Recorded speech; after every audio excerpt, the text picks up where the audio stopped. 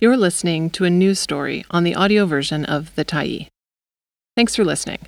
The Tyee is a nonprofit newsroom that is funded by our audience. So, if you appreciate this article and you'd like to help us do more, head on over to support.thetyee.ca and become a Tyee builder. You choose the amount to give, and you can cancel anytime. Controversial island quarry expansion may get environmental assessment. By Andrew McLeod, February 17, 2023. A controversial proposal to expand the Bamberton Quarry near Mill Bay on southern Vancouver Island may get a full environmental assessment, the British Columbia minister responsible said this week. "I'm a bit surprised that the member believes that I'm excusing destruction when no final decision has been made," Environment and Climate Change Strategy Minister George Heyman said in the legislature, responding to Green MLA for Saanich North and the island's Adam Olsen. "I take the process seriously," Heyman said. The Malahat Investment Corporation and Malahat Nation have proposed expanding the existing waterfront aggregate quarry on the Saanich Inlet from 39.3 hectares to 45.7 hectares and doubling its capacity to 489,000 tons per year. Aggregate includes sand, gravel, stone, or other similar materials used in construction. The increases are too small to automatically trigger an environmental assessment. But after the Saanich Inlet Protection Society made a formal application in November, the Environmental Assessment Office has been considering whether the project and associated activities should be designated as reviewable.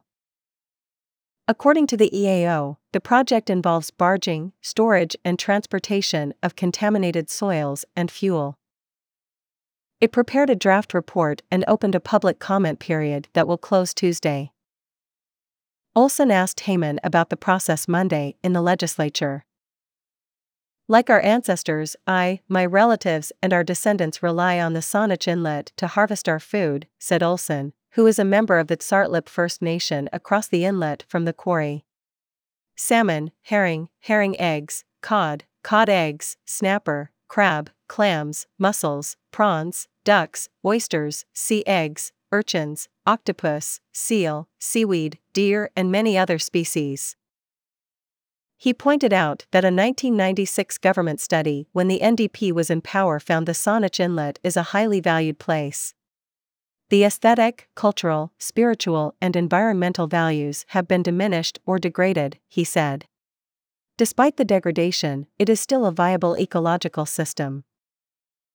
Olsen said the government should apply the precautionary principle and do what it can to protect and restore the inlet. Heyman answered that following the Saanich Inlet Protection Society's request, the process is proceeding as it should. "The EAO has gone out of its way to hear from people," said Heyman. "It has, in fact, allowed the Saanich Inlet Protection Society, in an unprecedented manner, to participate directly in having a voice in public hearings and having input into those hearings. When the comment period closes, the input and knowledge about the inlet will be applied to the determination about whether an environmental assessment should be ordered," he said. Olsen noted that the application was just screaming through the process until the community organization raised issues and got the government to pay attention and delay the decision on expanding the quarry. "What it seems like is that this process is just an enabler of the extractive industry that is proposing to grind away a sacred mountain site and to threaten and damage all of the food sources that me and my relatives have harvested and fed our families with for generations, and that we are standing up and hoping we can protect for generations to come," Olsen said. He accused Heyman of excusing the destruction of the Saanich Inlet instead of protecting it. Heyman responded that Olsen had failed to recognize that the government made changes to the Environmental Assessment Act in 2018 and introduced a new reviewable projects regulation that allowed for reviews in situations where they weren't automatically triggered by the size of the proposal or expansion. A production increase of 250,000 tons per year would have automatically triggered an assessment. The proposal is to increase production by 239,000 tons per year.